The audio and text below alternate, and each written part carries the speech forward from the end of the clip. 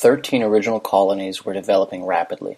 The British Parliament, protecting the interests of the British manufacturers, passed a number of laws to paralyze the rising industry and commerce in the colonies. The British government imposed duties on tea, paper, glass, and other articles of general consumption. On December 16, 1773, North Americans, dressed as Indians, threw a cargo of tea into Boston Harbor as a protest against the duties imposed on tea. This event is known as the Boston Tea Party. In September 1774, the First Continental Congress met in Philadelphia.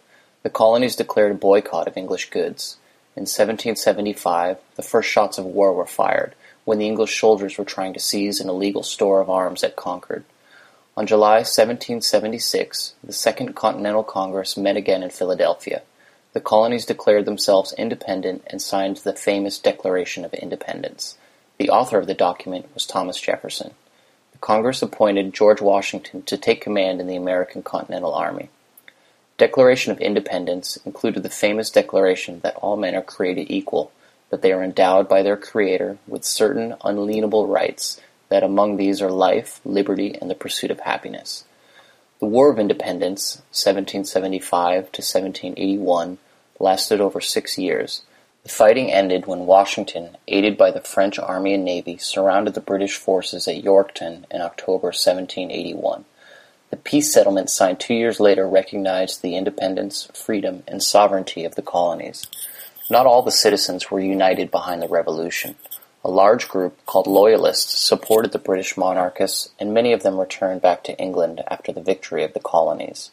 The revolutionary forces themselves were split into the conservative wing, headed by George Washington, and the progressive wing, headed by Thomas Jefferson, Alexander Hamilton, Benjamin Franklin, and Thomas Paine.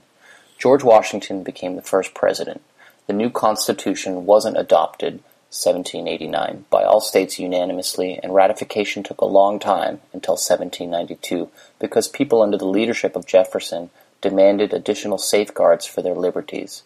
And so, 10 amendments, known as the Bill of Rights, were added under the pressure of public opinion.